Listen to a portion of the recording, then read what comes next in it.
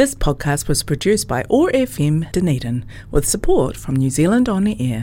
அன்பான ஒட்டாகோ மாநிலத்தில் வாழும் தமிழ் மக்களுக்கு மகிழ்ச்சியான செய்தி.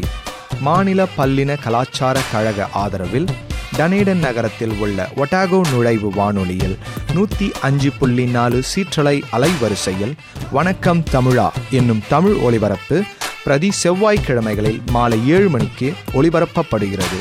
இச்சேவையில் நேர்காணல், கதை, தமிழ் பாடல்கள், தமிழ் கலாச்சார பண்புகள் என பல்சுவை நிகழ்ச்சிகள் இடம்பெற்றுள்ளன.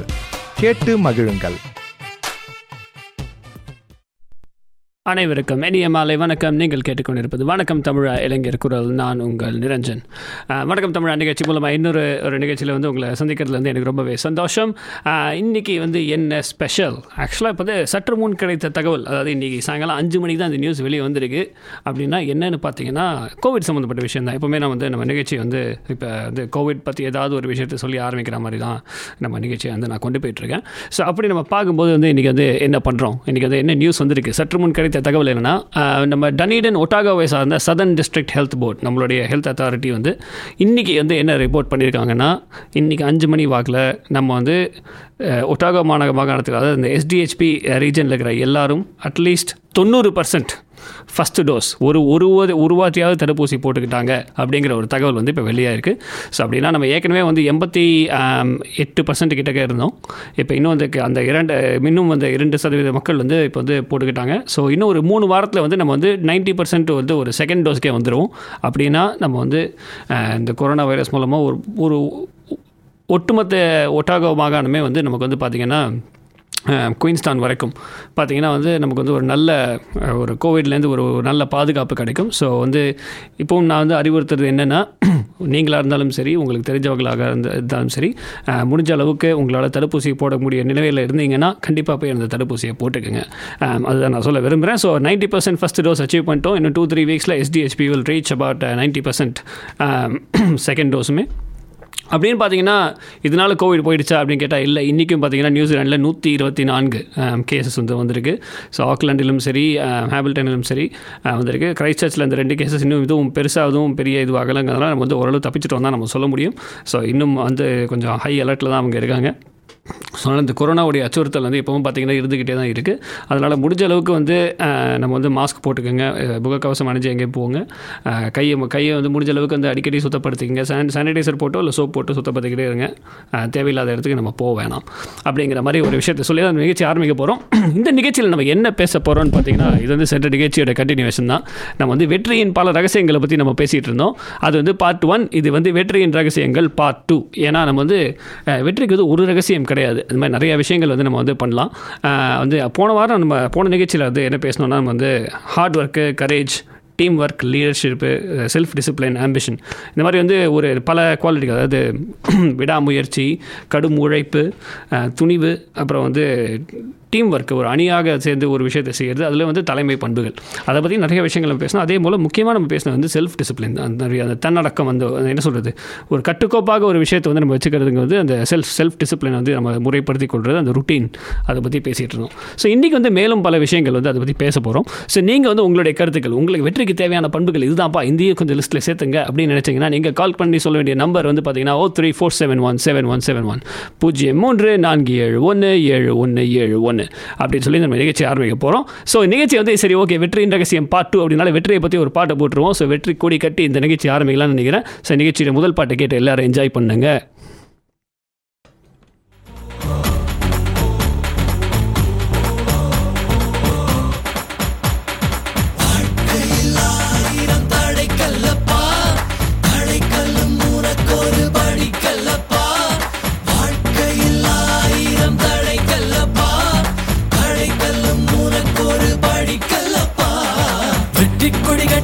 மலைகளை முட்டும் வரை முட்டு, லட்சியம் எட்டும் வரை எட்டு, படையெடு படையப்பா. வெற்றி கொடி கட்டு, மலைகளை முட்டும் வரை முட்டு, லட்சியம் எட்டும் வரை எட்டு, படையெடு படையப்பா. கை தட்டும் மொழிபட்டு, நீ விடும் நெற்றி துளிப்பட்டு, பாறைகள் ரெட்டை பிளவுற்று உடைபடும் படையப்பா. கை தட்டும் மொழிபட்டு, நீ விடும் நெற்றி துளிப்பட்டு, பாறைகள் ரெட்டை பிளவுற்று உடைபடும் படையப்பா. வெற்றி வெட்டுக்கிளி அல்ல நீ ஒரு வெட்டும் புலி என்று பகைவரை வெட்டி தலை கொண்டு நடையிடு படையப்பா. வெட்டுக்கிளி அல்ல நீ ஒரு வெட்டும் புலி என்று பகைவரை வெட்டி தலை கொண்டு நடையிடு படையப்பா. மிக்க துணி உண்டு இளைஞர்கள் பக்க துணை உண்டு உடன் வர பக்கட் படையுண்டு முடிவெடு படையப்பா. வெற்றி கொடி கட்டு மலைகளை முட்டும் வரை முட்டு லட்சியம் எட்டும் வரை எட்டு படையெடு படையப்பா. வாழ்க்கையில் 1000 தடை கல்லப்பா தடை கல்லும் உனக்கொரு படி கல்லப்பா. வாழ்க்கையில் 1000 தடை கல்லப்பா தடை கல்லும் உனக்கொரு படி கல்லப்பா.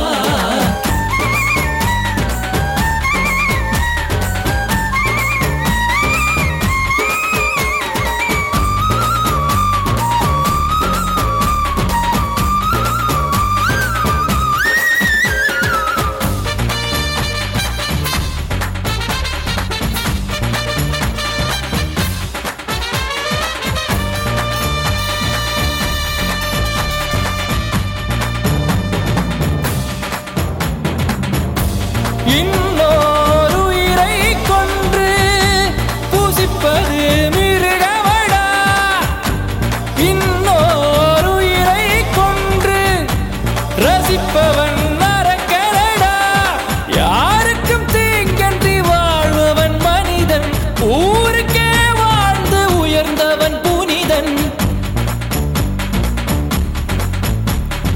யாருக்கும் தீங்கன்றி வாழ்பவன் மனிதன் ஊருக்கே வாழ்ந்துயர்ந்தவன் புனிதன். நேற்று வரைக்கும் மனிதனப்பா இன்று முதல் நீ புனிதனப்பா. நேற்று வரைக்கும் மனிதனப்பா இன்று முதல் நீ புனிதனப்பா. வெற்றி கொடி கட்டு மலைகளை முட்டும் வரை முட்டு லட்சியம் எட்டும் வரை எட்டு படையெடு படையப்பா. வெற்றி கொடி கட்டு மலைகளை முட்டும் வரை முட்டு லட்சியம் எட்டும் வரை எட்டு படையெடு படையப்பா. கை தட்டும் மொழிபட்டு நீ விடும் நெற்றி துளிபட்டு பாறைகள் எட்டை பிளவுற்று உடைபடும் படையப்பா. வெட்டு கிளி அல்ல நீ ஒரு வெட்டும் புலி என்று பகைவரை வெட்டி தலை கொண்டு நடையிடு படையப்பா. வெட்டு கிளி அல்ல நீ ஒரு வெட்டும் புலி என்று பகைவரை வெட்டி தலை கொண்டு நடையிடு படையப்பா. மிக்க துணி உண்டு இளைஞர்கள் பக்க துணை உண்டு உடன் வர பக்கட் படையுண்டு முடிவெடு படையப்பா. நேற்று வரைக்கும் மனிதனப்பா இன்று முதல் நீ புனிதனப்பா. நேற்று வரைக்கும் மனிதனப்பா இன்று முதல் நீ புனிதனப்பா. வெற்றி கொடி கட்டு மலைகளை முட்டும் வரை முட்டு லட்சியம் எட்டும் வரை எட்டு படையெடு படையப்பா.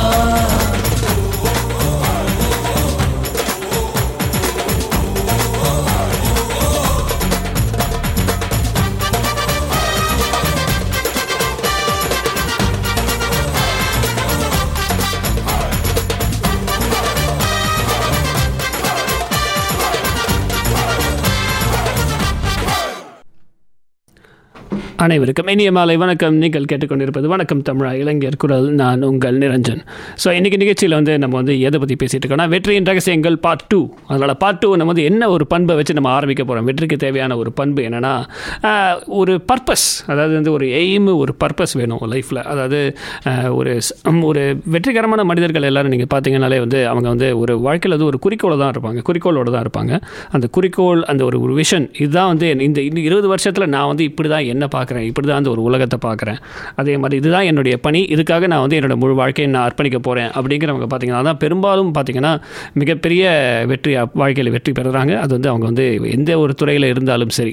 ஸோ அப்படின்னு பார்க்குறப்ப நம்ம பார்த்தீங்கன்னா அந்த ஒரு விஷனுங்கிறது ஒரு முக்கியம், அந்த ஒரு எய்ம், ஒரு குறிக்கோளுங்கிறது ஒரு முக்கியம். அந்த குறிக்கோள் மட்டும் இருந்தாலும் போகாது, அந்த ஃபோக்கஸுங்கிற ஒரு விஷயம், அதாவது அதில் ஒரு கவனம், முழு கவனமும் அதில் செலுத்தணும். ஒரு பெரிய விஷயத்தை சொல்கிறது மட்டும் பெருசு இல்லை, அதை பற்றி இன்னும் கொஞ்சம் நான் நிறைய இந்த நிகழ்ச்சியில் போகிறப்ப பேச போகிறேன். பட் பார்த்தீங்கன்னா ஒரு பெரிய விஷயங்களை பற்றி வந்து பேசுகிறது வந்து ஒரு சாதாரண இதுதான், எல்லாருமே வந்து அதை வந்து பண்ணுவாங்க.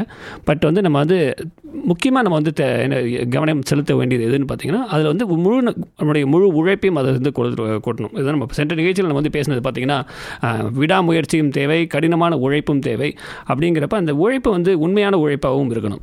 ஸோ அப்படின்னு பார்த்தீங்கன்னா அது ஒரு பர்பஸ், இதுதான் நம்ம வந்து எடுத்துக்கிட்டோம்னா இன்னிலேருந்து நான் இந்த ஒரு காசுக்காக நான் வந்து உழைக்க போகிறேன் அப்படின்னு நம்ம வந்து யோசிச்சு பார்த்தீங்கன்னா, நம்ம வந்து நம்மளுடைய ஒரு சக்தியை வந்து ஒரு சரியான ஒரு விஷயத்தை, ஒரு நிலையான ஒரு விஷயத்தை நோக்கி நம்மளால் செலுத்த முடியும். அப்படி செலுத்தும் போது வந்து பார்த்திங்கன்னா நமக்கு வந்து ஈஸியாக இந்த மாதிரி ஒரு சின்ன சின்ன தடைகள்லாம் வந்தாலுமே நம்மளுடைய அந்த குறிக்கோளும் நம்மளுடைய அந்த ஒரு விஷனும் தான் வந்து நம்மளை வந்து ஒருநிலைப்படுத்தி ஒரு நேராக திரும்பவும் கூட்டு வரும். ஓகே, நம்ம ரூட் மாதிரி போனாலுமே ஓகே நம்ம ரொம்ப இதான் பண்ணணும்னு நினச்சோன்னா கண்டிப்பாக இது பண்ணல, நம்ம திரும்ப வந்துடலாம் அப்படின்னு சொல்லி நம்மளை வந்து ஒரு சென்டர் பண்ணுற ஒரு விஷயமா வந்து அது வந்து ஒரு அமையும். ஸோ அப்படின்னு பார்க்குறப்போ வந்து பார்த்திங்கன்னா சக்ஸஸ்ஃபுல் பீப்புள் அவங்க வந்து ரொம்பவே வந்து ஒரு கிளாரிட்டி, ஒரு தெளிவோடு இருப்பாங்க. ஸோ இதுதான் நான் பண்ண போகிறேன், இதுதான் என் வேலை, இதில் என்னுடைய பங்களிப்பு இதுதான் அப்படிங்கிற ஒரு விஷயம் வந்து அவங்க வந்து பண்ணிகிட்டே இருப்பாங்க. இப்படி ஒரு குறிக்கோள் இல்லாமல் இருக்கிற பார்த்திங்கன்னா வந்து நம்ம வந்து எல்லாருமே வந்து ரொம்ப ஈஸியாக வந்து நம்மளால் இன்ஃப்ளூயன்ஸ் பண்ண முடியும், இன்ஃப்ளூயன்ஸ் ஆக முடியும். ஏன்னா நமக்கு வந்து இந்த விஷயம் நம்மளோட முடிவுன்னு நம்ம ஒன்று எடுக்க முடியலன்னா எல்லாரோடைய ஐடியாவையும் கேட்போம், கடைசியில் நம்ம யாருங்கிறது நமக்கே மறந்துடும்.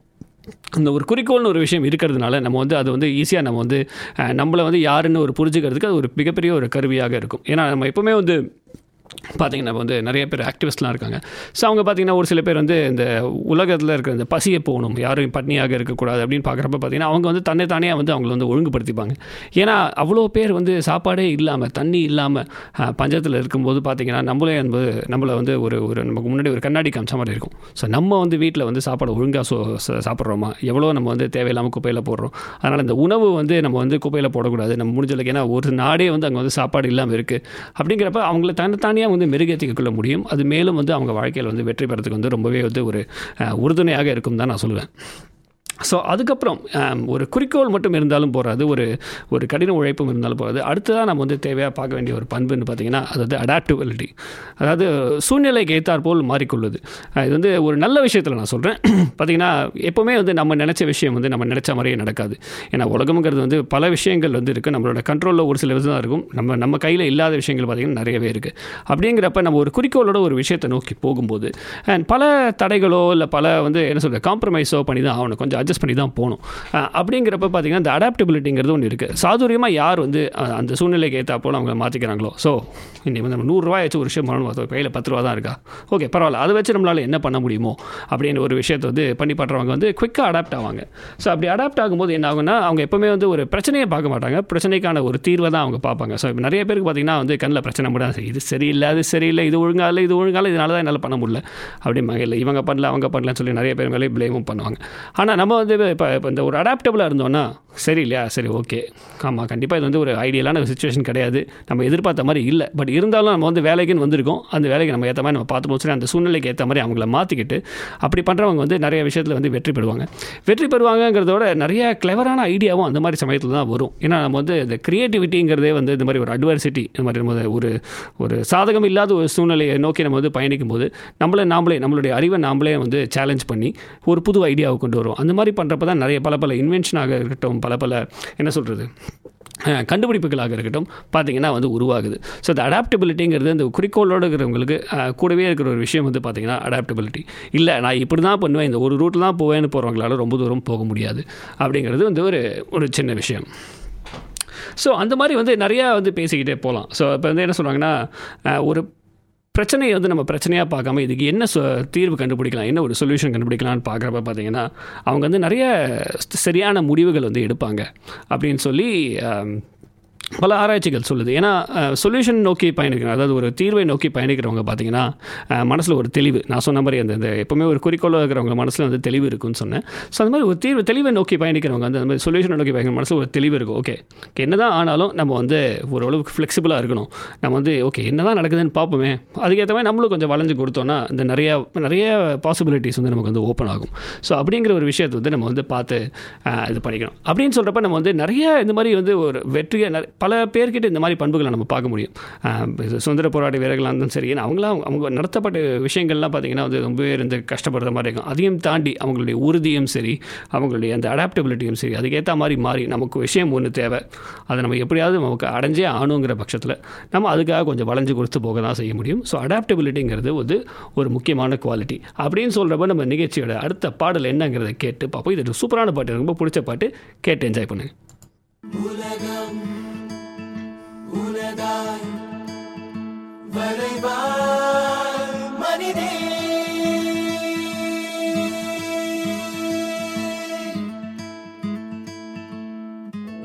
மனிதே வெளியே வா, மனிதன் என்ற சொல்லுக்குள்ளே அடங்காதே பெண்ணே, உயரம் உலகேதான், அமர்ந்தால் உயரம் தெரியாது, நீ நிமிர்ந்தே வா பெண்ணே, மனிதே வெளியே வா, மனிதே மனிதே வெளியே வா, வெளியே வா.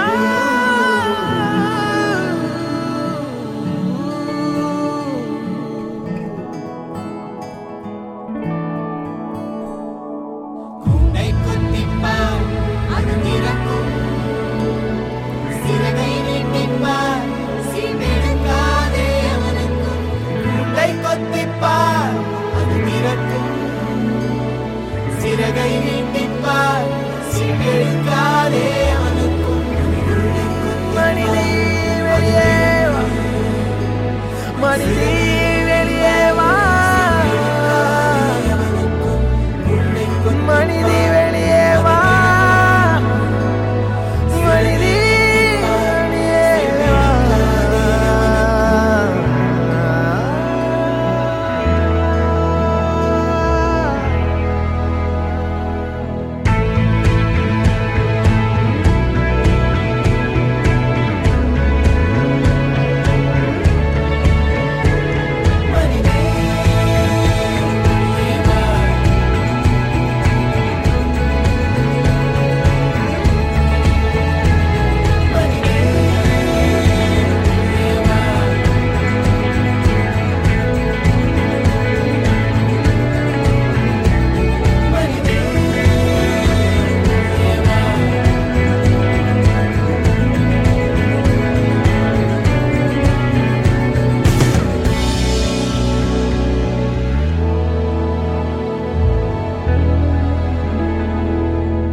யாரோ வந்து சுதந்திரம் கொடுக்க நீயோடிமை இல்லையடி, உன் மனதில் உன் சுதந்திரம் உண்டு, நீயே உணர்ந்து கண்டுபிடி, மனிதே வெளியே வா, மனிதே மனிதே. நீயே உன் சிறை உன்னிடம் இருந்தே வலது கால் வைத்து வெளியே வா, மனிதே வெளியே வா,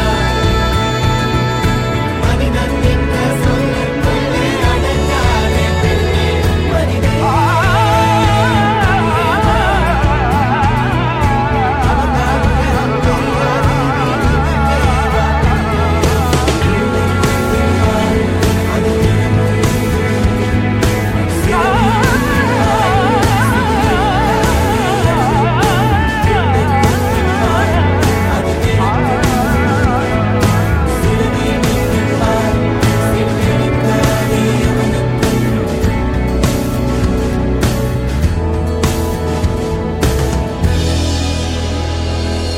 ஐந்து வயது பிஞ்சு பெண்ணை நசுக்கும் காமுகனின் குண்டு, அரை குறையாடை காரணமா அந்த சிசுவையும் சேலையில் மூடணுமா, தன் மன தவறை உன்னிடம் திணிக்கும் தந்திர உலகம் இது கவனி, ஆணுக்கு தாய்பால் சுரந்திடும் காம்பில் உனக்கு கள்ளிப்பால் கசிந்திடும் கண்மணி, கண்மணி.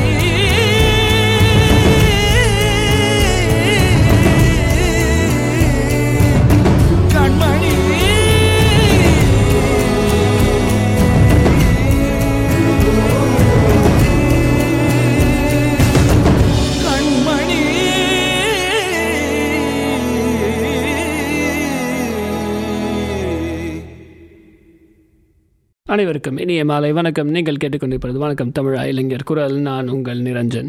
ஸோ இன்றைக்கி நிகழ்ச்சியில் வந்து நம்ம வெற்றியின் ரகசியங்கள் பார்ட் 2 பற்றி பேசிகிட்டு இருந்தோம். அப்போ நம்ம என்ன பேசினோம்னா, ஒரு குறிக்கோள், அந்த எய்ம், ஒரு விஷன், ஒரு பர்பஸ், என்ன இதான் நம்மளுடைய பணி, இதான் நம்மளுடைய தேடல் அப்படிங்கிற ஒரு விஷயம் வந்து வேணும்னு அப்படி சொல்கிறப்ப நம்ம அடாப்டபிலிட்டி பற்றி பேசணும். அதாவது நம்ம வந்து கொஞ்சம் வளைஞ்சு கொடுக்கும் தன்மை அதில் இருக்கணும். நம்ம வந்து ஒரு விஷயத்தை செஞ்சோன்னா நம்ம ஒரே மாதிரி தான் செய்வோம்னு இல்லாமல் இந்த சூழ்நிலைக்கு ஏற்றால் போல் நம்ம மாற்றிக்கணும். ஸோ அப்படி ஃப்ளெக்சிபிளாக இருக்கும்போது என்ன ஆகும்னா வந்து நிறைய விஷயங்களை நம்மளால் கற்றுக்க முடியும், நிறைய நல்ல மனிதர்களை நம்மளால் பார்க்க முடியும். ஸோ அதை பற்றி நம்ம இன்னும் கொஞ்சம் நிறைய பேசுவோம்.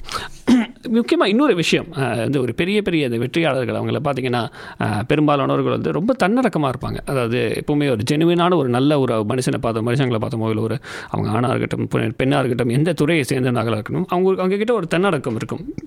ஏன்னா அவங்க வந்து வாழ்க்கையில் மேலே போக போக போக அவங்க வந்து அந்த வெற்றிகளிலும் தோல்விகளிலும், ஏன்னா வந்து அவங்க வெற்றி மட்டுமே அடைஞ்சிருக்க மாட்டாங்க, பல தோல்விகளுக்கு பிறகு தான் அவங்களுடைய சாதனைகளை அவங்க வந்து புரிஞ்சிருப்பாங்க. ஸோ அப்படிங்கிறப்ப அவங்க வந்து நிறைய கற்றுப்பாங்க. அந்த மாதிரி சமயத்தில் அப்படி கற்றுக்கிட்டு இருக்கும்போது அவங்க வந்து அவங்கக்கிட்ட முக்கியமாக கற்றுக்கிற ஒரு பழக்கம் பார்த்திங்கன்னா ஒரு தன்னடக்கம். ஏன்னா நமக்கு தான் எல்லாம் தெரியும் அப்படின்னு இருக்கிறவங்கள பார்த்திங்கன்னா ரொம்ப தூரம் போக மாட்டாங்க. அவங்களுக்கு ரொம்ப நிறைய நண்பர்களும் இருக்க மாட்டாங்க. ஏன்னா மற்றவங்களை பற்றி மற்றவங்களுக்கு மரியாதை இல்லாமலோ இல்லை அவங்களுடைய திறமையை வந்து நம்பாதவர்களோ இல்லை மதிக்காதவர்களோ பார்த்திங்கன்னா ரொம்ப தூரம் போக மாட்டாங்க.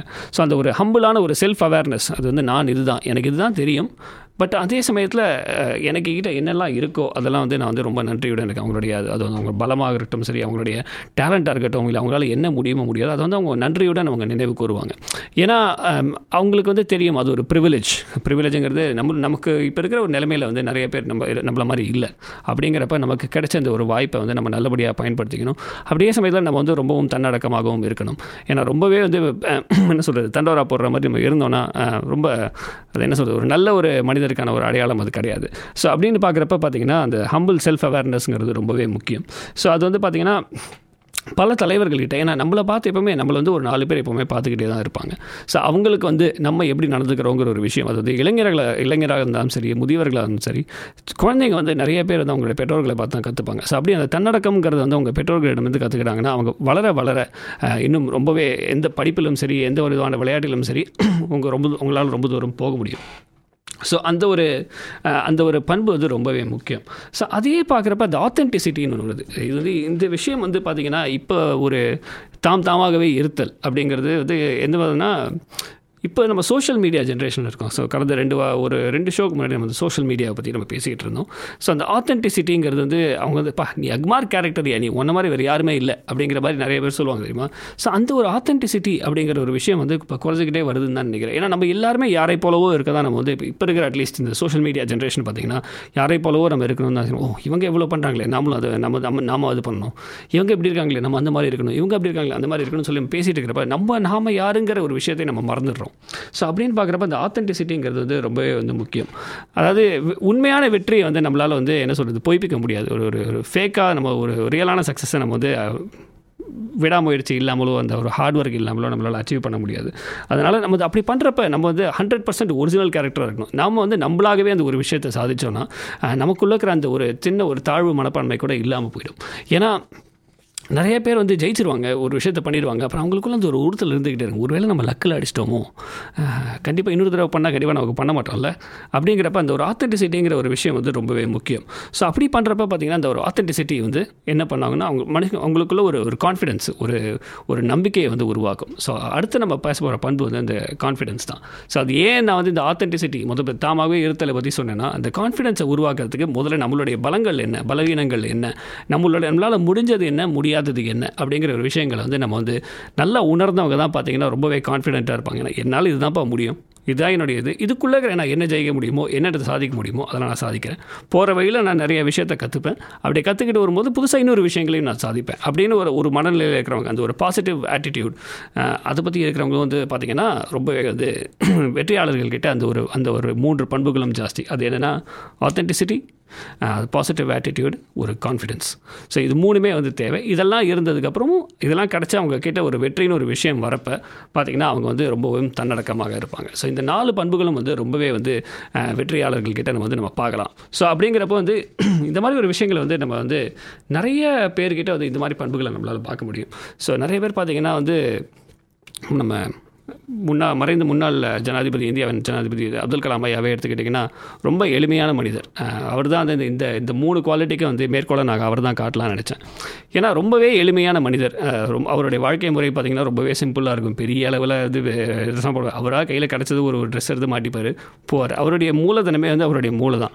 ஸோ நம்மளால் என்ன முடியும் அப்படிங்கிறது வந்து இருந்தாலும் ஒரு சின்ன ஒரு ராமேஸ்வரத்தில் பிறந்து ஒரு மீனவர் கம்யூனிட்டியில் பிறந்தது, ஒரு நாட்டுடைய பெரிய ஒரு பில்லியன் மக்கள் இருக்கிற ஒரு நாட்டோட ஜனாதிபதி ஆகணும்னா அது எவ்வளோ பெரிய வளர்ச்சி.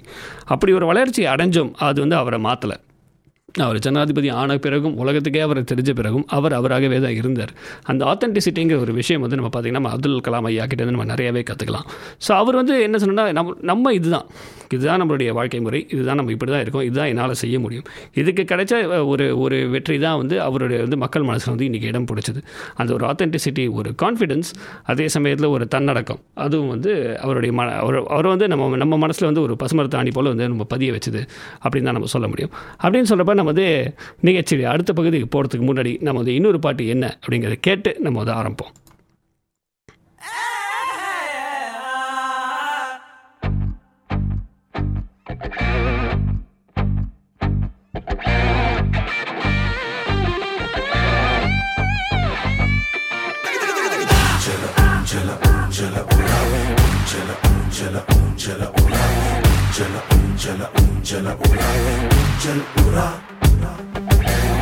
உன்னை விட்டால் உன்னை வெல்ல யாரும் இந்த மண்ணில் இல்லை என்று சொல்ல நீ இன்று வா. அப்துல் கலாம் சொன்னார் ஒன்று, கனா காண வேண்டும் என்று, உண்மையாக்க நீ வென்று வா.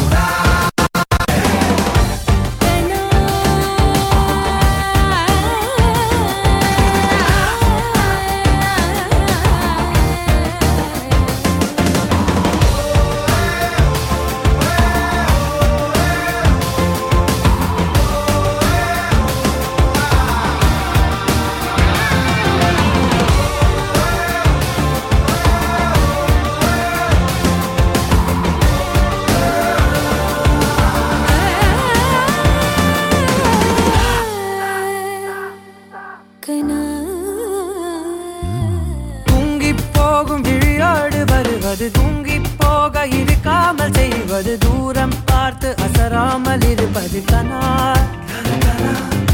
சாகும் வரையில் சாகாமல் வருவது, சாக்கு சொல்ல முயன்றாலே அடிப்பது, சாதி தாண்டி பொதுவாக இருப்பது கனா. உன்னை இங்கு ஓட செய்யுமே, உன்னுள் உன்னை தேட செய்யுமே, உன்னை வாட்டி வைரம் செய்யுமே கனா.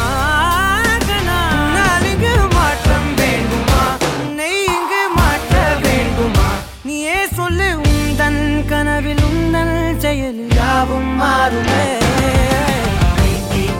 கண்ணீரை புகை போராடு, முன்பேர்வை இடை முன்னேறு, தூளாகும் தடை தையப்புடை. உன்னை விட்டால் உன்னை வெல்ல யாரும் இந்த மண்ணில் இல்லை என்று சொல்ல நீ இன்று வா.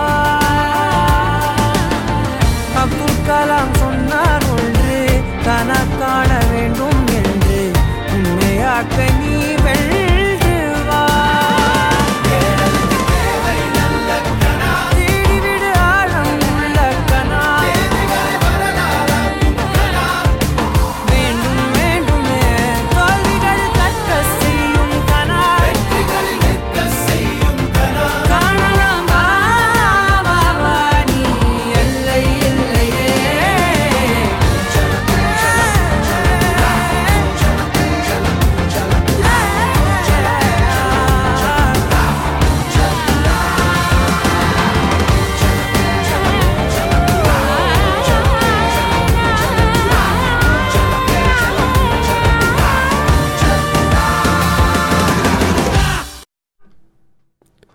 அனைவருக்கும் இனிய மாலை வணக்கம். நீங்கள் கேட்டுக்கொண்டிருப்பது வணக்கம் தமிழ் இளைஞர் குரல். நான் உங்கள் நிரஞ்சன். ஸோ நம்ம நிகழ்ச்சியில் இன்றைக்கி வெற்றியின் ரகசியங்களை பற்றி பேசிகிட்டு இருந்தோம். அதில் நம்ம ஆத்தென்டிசிட்டி எப்படி தாமாகவே இருத்தல் அப்படின்னு சொல்லி நம்ம அப்துல் கலாம் ஐயா அவர்களை நம்ம எடுத்துக்காட்டாக காமிச்சோம். ஸோ அதுக்கப்புறம் முக்கியமாக தேவையான பண்புகள் என்ன அப்படிங்கிறத நம்ம பார்த்தோன்னா, நம்ம மனசில் நிற்கிற ஒரு விஷயம் பார்த்திங்கன்னா டைம் மேனேஜ்மெண்ட். வெற்றி பெற்றவங்க இல்லை சாதனையாளர்கள் பார்த்திங்கன்னா அவங்களுடைய நேரத்தை அவங்க எப்படி செலவு பண்ணுறாங்க, எவ்வளோ எஃபிஷியண்ட்டாக அதை மேனேஜ் பண்ணுறாங்க அப்படிங்கிற ஒரு விஷயத்தில் அவங்க நிறையவே கற்றுக்கலாம். நம்மளாம் காலையில் எழுந்திரிச்சவனிலேருந்து 24 மணி நேரம் எங்கே போச்சுன்னே தெரிலப்பா, நமக்கு கையில் டைமே இருக்க மாட்டேது அப்படின்னு சொல்லி எது கேட்டாலும் நம்ம டைம் இல்லாமல். ஆனால் நம்ம ஒரு நாளில் நம்ம எவ்வளோ விஷயம் பண்ணுறோன்னு பார்த்தோன்னா நமக்கே நம்மளே உண்மையாக நம்ம யோசிச்சு பார்த்தோன்னா நம்ம 24 மணி நேரத்தை நிறையாவே பண்ணலாம். அதுக்காக நம்ம 24 மணி நேரம் உழைக்கணும்னு சொல்ல, நம்ம தூங்குறது சாப்பிட்றது நேரம் போகவே நம்ம நிறையா நம்ம நேரத்தை எப்படி செலவு பண்ணுறோம், எதில் செலவு பண்ணுறோம் அப்படிங்கிற ஒரு விஷயம் ரொம்பவே முக்கியமானது. ஸோ அதில் பார்த்திங்கன்னா ஒரு சில பேர் பார்த்தீங்கன்னா காலையில் 4 மணிக்கு எழுந்துப்பாங்க, ஒரு சில பேர் காலையில் 6 மணிக்கு எழுந்துப்பாங்க. ஸோ அது நம்ம எத்தனை மணிக்கு எழுந்துக்கிறோங்கிறது பிரச்சனை. எப்போ எழுந்தாலும் அதில் எழுந்திருந்து நம்ம முயற்சிட்டு இருக்கிற சமயத்தில் நம்ம எவ்வளோ சாதிக்கிறோம் அப்படிங்கிற ஒரு விஷயம் தான் ரொம்பவே முக்கியம். ஸோ அதில் பார்த்திங்கன்னா அவங்களுடைய டைம், நிறைய பேர் இந்த பெரிய பெரிய தொழிலதிபர்கள்லாம் பார்த்திங்கன்னா அவங்க சொல்லுவாங்க டைம் இஸ் மணி அப்படிம்பாங்க. நேரம் என்பது நேரவே காசு அப்படிங்கிறது சொல்கிற மாதிரி சொல்லுவாங்க. ஏன்னா அவங்களுக்கு தெரியும் அந்த 1 மணி நேரத்தில் ஒரு மீட்டிங்கோ ஒரு ஒரு ஒரு ஒரு என்ன சொல்கிறது ஒரு தொழிலில் ஒரு மாதிரி ஒரு அக்ரிமெண்ட் ஏதோ போட்டாங்கன்னா அவங்களுடைய பிஸ்னஸ் வேறு லெவலுக்கு போகுங்கிற விஷயம் தெரியும். அதனால் அவங்களுடைய நேரத்தையும், இது அவங்க நேரத்தை மட்டும் இல்லை, அவங்களுடைய நேரத்தை ரொம்பவே பத்திரமாக அவங்க பேணி பாதுகாப்பாங்க. ஸோ நம்ம டைம் மேனேஜ்மெண்ட் சொல்கிறப்ப நம்மளுடைய நேரத்தை மதிக்கிற மாதிரி நம்ம மிச்சவங்களுடைய நேரத்தையும் நம்ம மதிக்கணும். ஸோ எப்போவுமே பெரிய ஆளுங்களாம் பார்த்திங்கன்னா மிச்சவங்களை காக்க வைக்க மாட்டாங்க. ஸோ உங்களை இப்போ 10 மணிக்கு யாராவது வாங்க அப்படின்னு சொன்னால் நம்ம 11 மணிக்கு போனால் அது மரியாதையும் கிடையாது, நல்ல பண்பும் கிடையாது. ஸோ அப்படிங்கிறப்ப பார்த்திங்கன்னா மிச்சவங்களுடைய நேரத்தையும் நம்ம மதிக்க கற்றுக்கணும். ஸோ இவங்க தான் கூப்பிட்டாங்க அப்படிங்கிறதுக்காக நம்ம ஒரு 15 நிமிஷம் லேட்டாக போகிறதோ ஒரு அரை மணி நேரம் லேட்டாக போகிறதோ நட்பை பாதிக்காதே தவிர நம்மளுடைய அந்த நேரத்தில் நம்மளால் என்ன விஷயங்கள் பண்ண முடியுங்கிறத கண்டிப்பாக அது பாதிக்கும். ஸோ அந்த டைம் மேனேஜ்மெண்ட்டுங்கிறது ரொம்பவே முக்கியம். ஸோ இதுக்கப்புறம் முக்கியமான ஒரு குவாலிட்டி எப்போவுமே தேவை அப்படிங்கிறது கம்யூனிகேஷன். அதாவது சிறந்த விதத்தில் உரையாடல், ஒரு பேச்சாளர்களாக இருப்பாங்க, இல்லை அவங்களால மக்களுடைய எளிதாக அவங்களால கனெக்ட் பண்ண முடியும். ஸோ அது பார்த்திங்கன்னா ஸ்ட்ராங் கம்யூனிகேஷனுங்கிறது ரொம்பவே இம்பார்ட்டண்ட். ஸோ அதில் பார்த்திங்கன்னா எப்போவுமே ஜனரஞ்சகமாக பேசுகிறது, அதாவது எல்லாருக்கும் ஒரு ஆக்சசிபிளாகவும் இருக்குது. நம்ம யாராலையும் தொடர்பு கொள்ள முடியும். தன்னைத்தானே ஒரு ரூமில் ஒரு பூட்டி கொண்டு நான் என் கூட யாரும் பேசக்கூடாது, நான் என்ன தானே தான் இருப்பேன், நான் தனியாக தான் ஒரு விஷயத்தை செய்வேன்னு நினைக்கிறவங்களால் என்ன சொல்கிறது ரொம்ப பெரிய மனிதர்கள் அப்படி நீங்கள் பார்க்க முடியாது.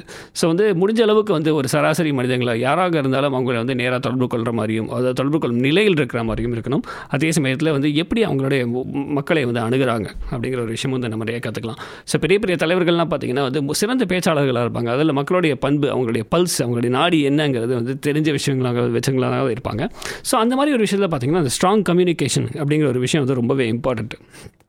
ஏன்னா அப்படி அவங்க ஒரு விஷயத்தை அவங்களால பேசும்போது அவங்க என்னன்னா அவங்களுடைய மனசில் இருக்கும் எண்ணங்களை அவங்களால தெளிவாக தெரிவிக்க முடியும். ஏன்னா ஒரு விஷயத்தை நம்ம நினச்ச காரியத்தை சாதிக்கணும்னா நமக்கு என்ன தேவைங்கிறத முதல்ல மிச்சவங்களுக்கு புரிகிற மாதிரி சொல்லணும். ஸோ அந்த ஒரு சமயத்தில் தான் இந்த கம்யூனிகேஷனுங்கிற ஒரு விஷயம் ரொம்பவே இம்பார்ட்டண்ட்டாக இருக்குது. ஸோ அப்படின்னு பார்த்திங்கன்னா இந்த ஸ்ட்ராங் கம்யூனிகேஷனுங்கிறது ரொம்பவே இம்பார்ட்டண்ட்டு. அதனால் நம்ம அது கண்டிப்பாக நம்ம வச்சுக்கணும். ஸோ அது எப்படின்னா யாரை பார்த்தாலும் ஒரு 5 செகண்டில் எல்லாரையும் ஃப்ரெண்ட் ஆகிடுவாங்க. ஸோ அந்த மாதிரி ஒரு விஷயம். ஏன்னா ஒரு நினச்ச காரியத்தை முடிக்கணும்னா நமக்கு கரெக்டான ஆளுங்களை தேடி நம்ம போகணும். அப்படி கரெக்டான ஆளுங்களை தேடி போகிறப்ப அவங்களோட நம்ம சரியான விதத்தில் உரையாக முடிஞ்சால் தான் நமக்கு என்ன விஷயங்கள் தேவையோ அதை நம்மளால் சாதிக்க முடியும். ஸோ அப்படிங்கிறது ஸ்ட்ராங் கம்யூனிகேஷனுங்கிறது ரொம்பவே இம்பார்ட்டண்ட்டு. அதுக்கப்புறம் ஆக்சசிபிலிட்டி, அதை நான் முன்னாடியே சொன்ன மாதிரி ஒரு ஆஃபீஸ்லேயே இருக்குங்களா, ஏதோ ஒரு பிரச்சனைனா நம்ம இப்போ பாஸை போய் தான் கேட்கணும். நம்ம பாஸ் எந்த பிரச்சனைனாலும் என்கிட்ட வராது அப்படின்னா பிரச்சனையும் சால்வ் ஆகாது, அவர் ஒரு நல்ல பாஸாகவும் இருக்க முடியாது. ஸோ அப்படின்னு பார்க்குறப்போ அந்த ஆக்சசிபிலிட்டிங்கிற ஒரு விஷயம் ரொம்ப இம்பார்ட்டண்ட்டுங்கிறது என்னுடைய கருத்து. ஸோ அப்படி பண்ணுறப்ப இந்த டைம் மேனேஜ்மெண்ட், ஃப்ளெக்சிபிலிட்டி, ஆக்சசிபிலிட்டி இது ரொம்பவே முக்கியம். அப்படிங்கிற போதும் முக்கியமாக இதோடு சேர்ந்து இன்னொரு விஷயம் ஒரு காரியத்தை நம்ம சொல்லணும், எந்த விஷயத்துக்கும் அந்த தீர்வு காண ட்ரை பண்ணணும் அப்படின்னு சொல்லிட்டு இருக்கிறப்ப இந்த ஆக்ஷன் ஓரியன்ட். ஒரு சில பேர் வெறும் பேச மட்டும்தான் செய்வாங்க. அதாவது பெரிய லெவலில் பேசுவாங்க, என்ன பில்டப் அப்படிங்கிற அளவுக்கு பேசுவாங்க. ஆனால் எந்த ஒரு விஷயத்தையும் அவங்க செஞ்சு முடிக்க மாட்டாங்க. இந்த என்ன சொல்கிறது, talk the talk walk the walk அப்படின்னு சொல்கிறாங்க. அந்த மாதிரி நிறைய பேர் வாக் த டாக் அப்படின்னு சொல்லுவாங்க. நம்ம பேசுகிறது பெரிய லெவலில் ப்ராமிஸ் பண்ணுவோம், இது பண்ணுறோம் அது பண்ணுறோம். நிறைய அரசியல் ஞாபகங்கள நம்ம அதை பற்றி பேச வேணாம். பட் இருந்தாலும் வாக் த டாக் அப்படிங்கிறது ரொம்பவே முக்கியம். ஸோ ஒரு விஷயத்தை நம்ம பேசினா மட்டும் போகாது, செய்கிறேன்னு ஒரு உறுதி மட்டும் அளிச்சா போகிறது, அதை நம்ம செஞ்சு முடிக்கணும். ஸோ அப்படி செஞ்சு முடிக்கிறப்ப நம்ம மக்களுக்கு நம்ம மேலே ஒரு நம்பிக்கை வரும். ஓ இவங்க நம்ப தகுந்த தகுந்த ஆள் அப்படிங்கிறப்ப அந்த ஒரு நம்பிக்கை தான் வந்து நம்மளுடைய வெற்றிக்கு வந்து பெரிய இடத்துல மூலதனமாக வரும். ஏன்னா இது நம்ம தகுந்த ஆள் இவங்ககிட்ட நம்பி ஒரு வேலையை கொடுத்தா கண்டிப்பாக செஞ்சு முடிப்பார் அப்படிங்கிற அளவுக்கு ஒரு நம்பிக்கையை நம்ம வளர்த்துக்கூடும். ஸோ அப்படி வந்து மிச்சவங்களுக்கு வந்து நம்ம மேலே நம்பிக்கை வரும்போது நமக்கே நம்ம மேலே இன்னொரு நம்பிக்கை வரும். அதுக்கு பேர் தான் தன்னம்பிக்கை. ஸோ அதுவும் வந்து ரொம்பவே வந்து இந்த முக்கியமாக ஒரு விஷயத்தை நம்ம வந்து எடுத்து செஞ்சபடி முடிக்கிறதுங்கிறது ஒரு தனி திறமை. ஸோ கண்டிப்பாக வந்து அந்த ஒரு விஷயத்தை வந்து செஞ்சு முடிக்கிறவங்க தான் வந்து கண்டிப்பாக ஒரு ஆக்ஷன் ஓரியன்டட் பீப்புள் வந்து ரொம்பவே சக்ஸஸ்ஃபுல்லாக இருப்பாங்க. இந்த சக்ஸஸ்ஃபுல்லாக இருக்கிற பீப்புள் கிட்ட பார்த்தீங்கன்னாலுமே இந்த ஒரு ஆக்ஷன் ஓரியன்டட் அப்படிங்கிற ஒரு விஷயம் வந்து கண்டிப்பாக இருக்கும். அப்படின்னு சொல்கிறப்ப நம்ம நிகழ்ச்சியோட அடுத்த பாட்டு என்ன அப்படிங்கிறத கேட்டு என்ஜாய் பண்ணுங்க.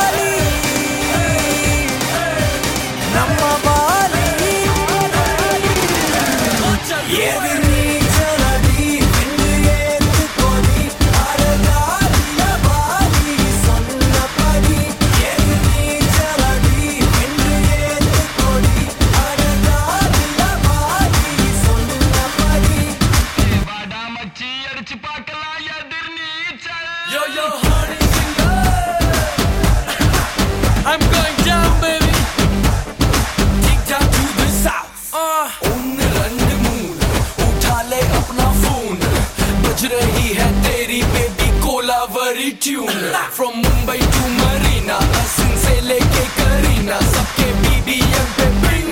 Hey, who is this? Hip Hop Tamizha. Welcome to Chennai, enga ooru indha oorukulla naga taarumaru. First paathu yaru avara superstar, kavithakku yaru bharat yaru. English padathila idu Tamil pada adanala enga kitta vechikita avalavudha English pesnalu Tamilanda.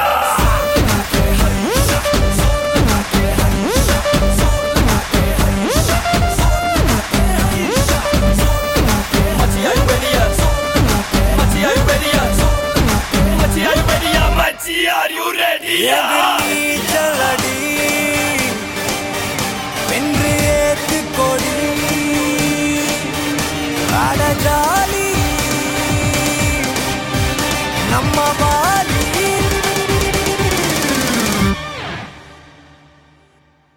Bring that f***ing beat. எதிர்நீச்சலடி வென்று ஏத்து கொடி அடஜாலி வாலி சொன்னபடி. எதிர்நீச்சலடி வென்று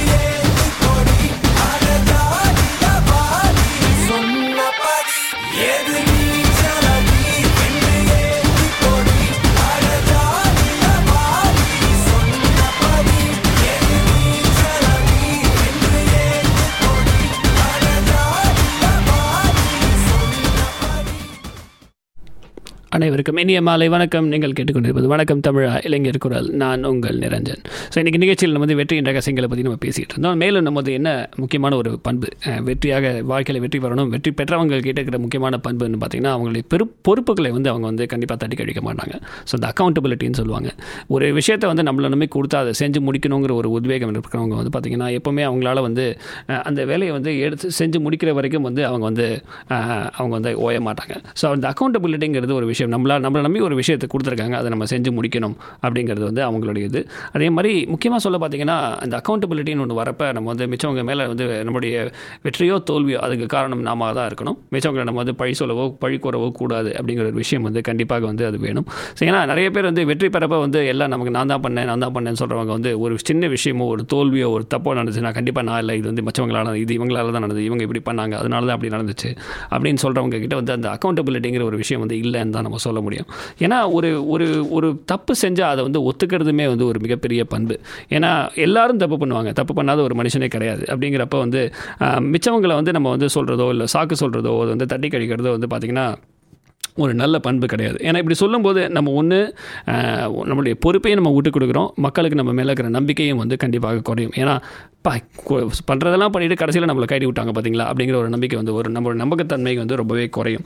கண்டிப்பாக அந்த பொறுப்பு உணர்ச்சிங்கிறது ரொம்பவே உண்டு, கண்டிப்பாக எல்லாருக்கும் தேவை.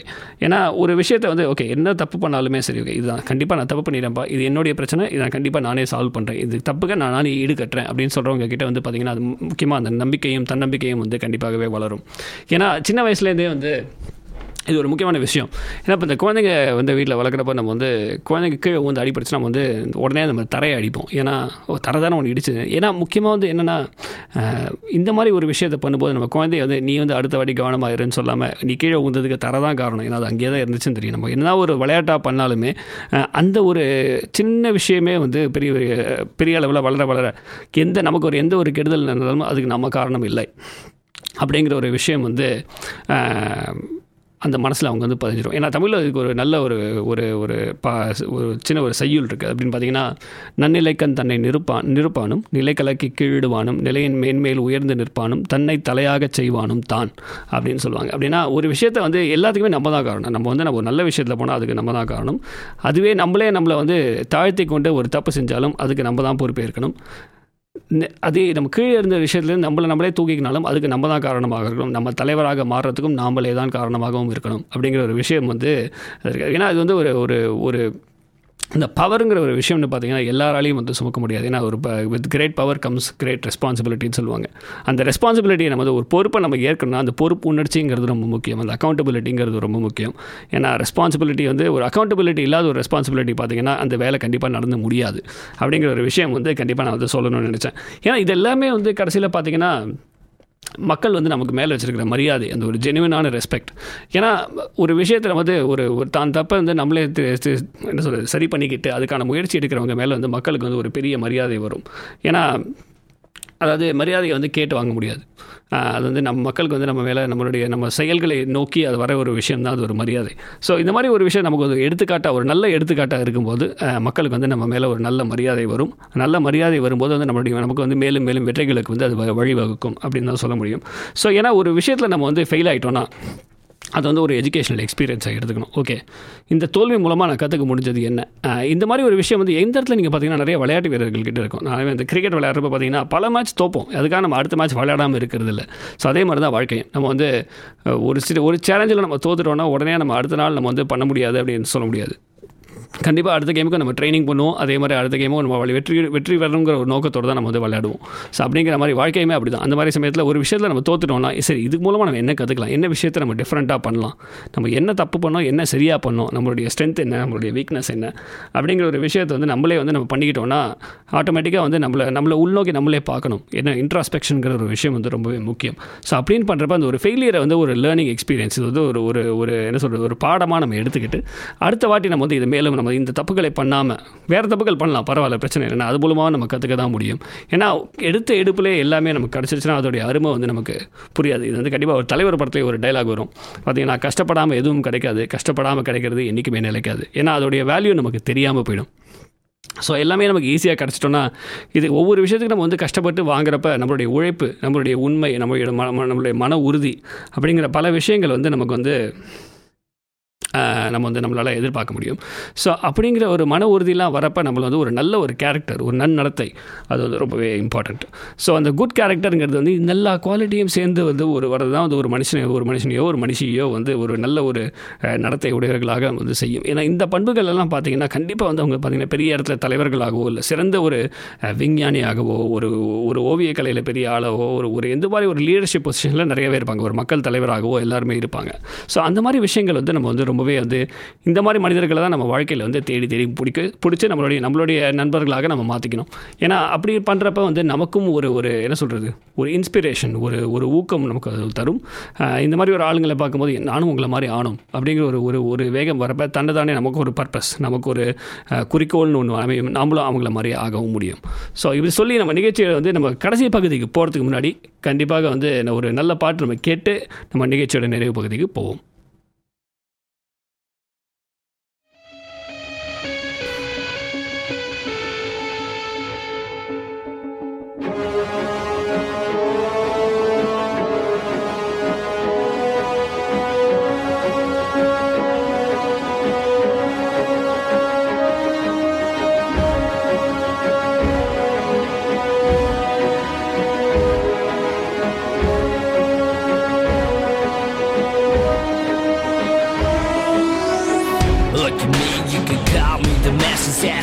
I'm a monster, never ever read my chapter.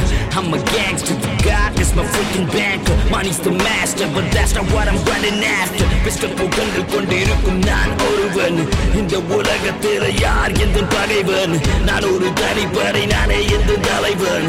நான் என்று தனி ஒருவன். தனி ஒருவன் நினைத்து விட்டால் இந்த உலகத்தில் தடைகள் இல்லை. தனி ஒருவன் நினைத்து விட்டால் இந்த உலகமே தடையும் இல்லை. தவறு இழைத்தாலும் அதை தடுப்பேன் நான். சுடும் தீமைகளை தினம் அழிப்பேன் நான்.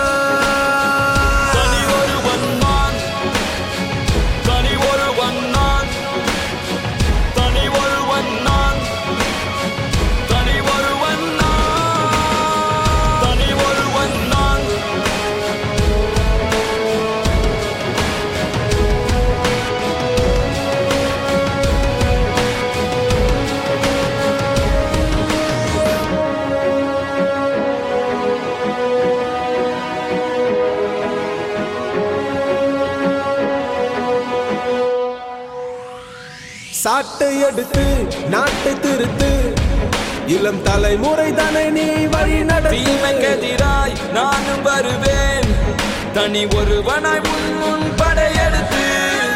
ஒரு நாள் இல்லை ஒரு நாள் இந்த உலகம் அழியும் தோழா. அது நாள் வரும் முன்னே உன்னை வென்று முடிப்பேன். தனி ஒருவன் நினைத்து விட்டால் இந்த உலகத்தில் தடைகள் இல்லை. தனியொருவன் நினைத்து விட்டால் இந்த உலகமே தடையும் இல்லை. தவறு இழைத்தாலும் அதை தடுப்பேன் நான். சுடும் தீமைகளை தினம் அழிப்பேன் நான். தனி ஒருவன் நான்.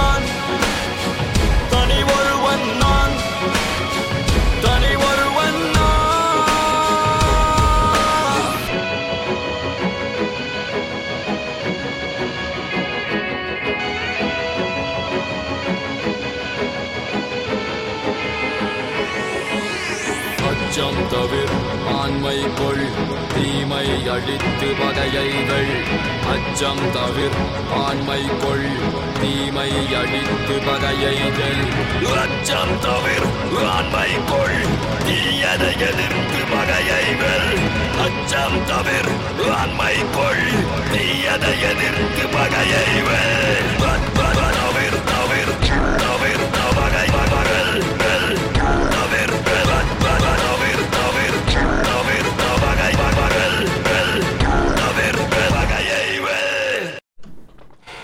அனைவருக்கும் இனிய மாலை வணக்கம். நீங்கள் கேட்டுக்கொண்டிருப்பது வணக்கம் தமிழா, இளைஞர் குரல். நான் உங்கள் நிரஞ்சன்.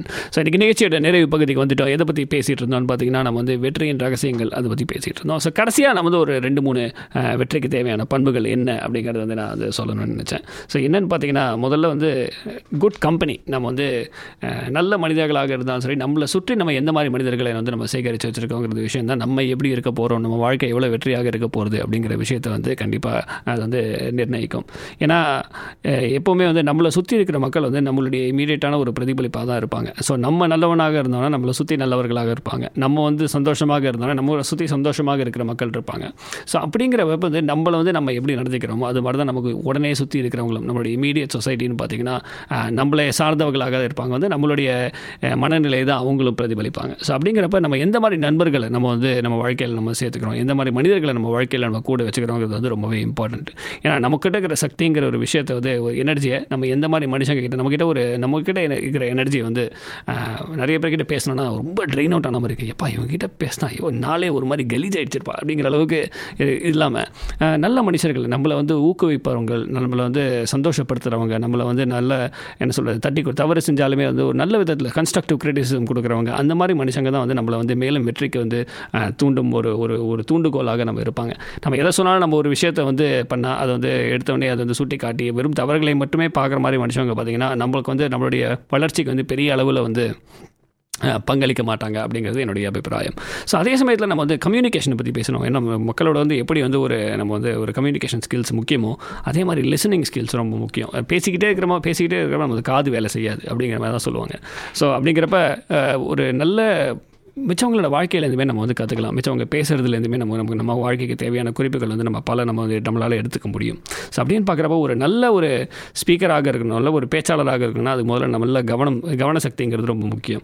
மிச்சவங்க பேசுகிறது வந்து நம்ம வந்து கேட்டோன்னா கண்டிப்பாக அவங்கள பண்ணுற வாழ்க்கையில் பண்ணுற தப்புகளையும் சரி, அவங்கள பண்ணுற ரைட்டான விஷயங்களையும் நம்மளால் வந்து அதை நம்மளால் கவனிக்க முடியும். அப்படி கவனித்தோன்னா நம்ம வாழ்க்கையிலையுமே நம்ம வந்து நிறைய பாடங்களை நம்மளால் கற்றுக்க முடியும். ஸோ அப்படிங்கிறது இந்த லிசனிங் ஸ்கில்ஸுங்கிறது ரொம்ப முக்கியம். ஸோ கடைசியாக ஒரு 3 குவாலிட்டி இருக்குது. அது என்னென்னு பார்த்தீங்கன்னா ஹோப், ஆப்டிமிசம். ஸோ நம்பிக்கைங்கிறது எப்பவுமே முக்கியம். கண்டிப்பாக இங்கேருந்து இதுவும் கடந்து போகும் அப்படிங்கிற ஒரு மனநிலை வந்து கண்டிப்பாக இருக்கணும். ஏன்னா தோல்வி ஒரு சோகமோ எல்லார் வாழ்க்கையிலும் வரும். அதை நம்ம எப்படி கையாளுறோங்கிறது தான் நம்ம வந்து இந்த மாதிரி ஆளுங்க நம்மளுடைய மன உறுதியையும் நம்ம மன பலத்தையும் வந்து அது வந்து கண்டிப்பாக அந்த ஒரு வெளிச்சம் போட்டு காட்டும்.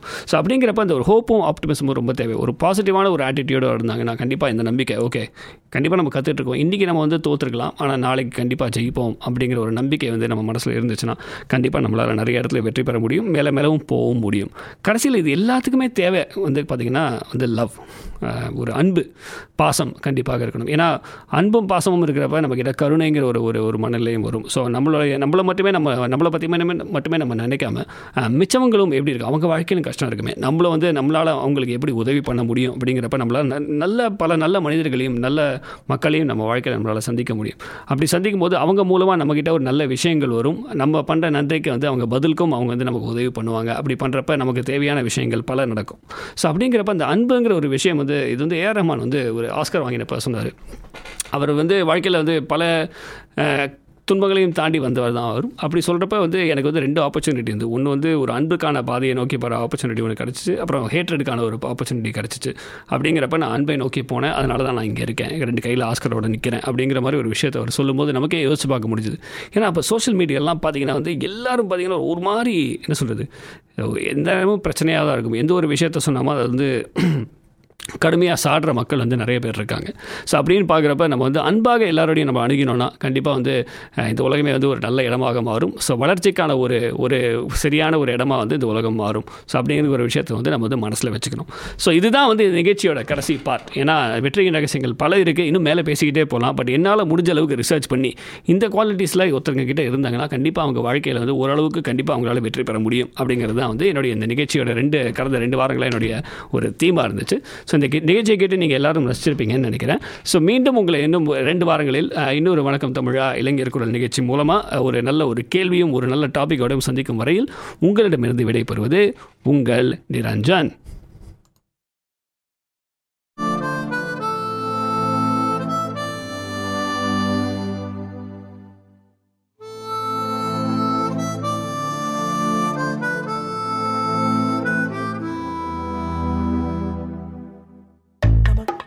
Tamak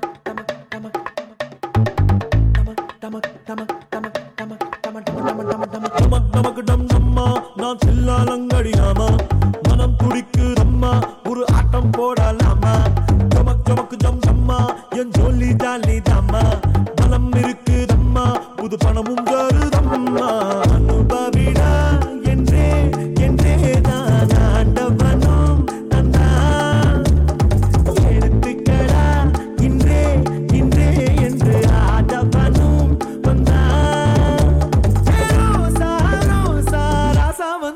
சாப்பாட டமக் டமக்கு டம் நம்மா நான் சில்லாலங்கடியாமா மனம் துடிக்குதம்மா ஒரு ஆட்டம் போடலாமா ஜமக் ஜமக்கு ஜம் ஜம்மா என் ஜோலி ஜாலி தாம்மா பலம் இருக்குதம்மா புது பணமும் தருதம்மா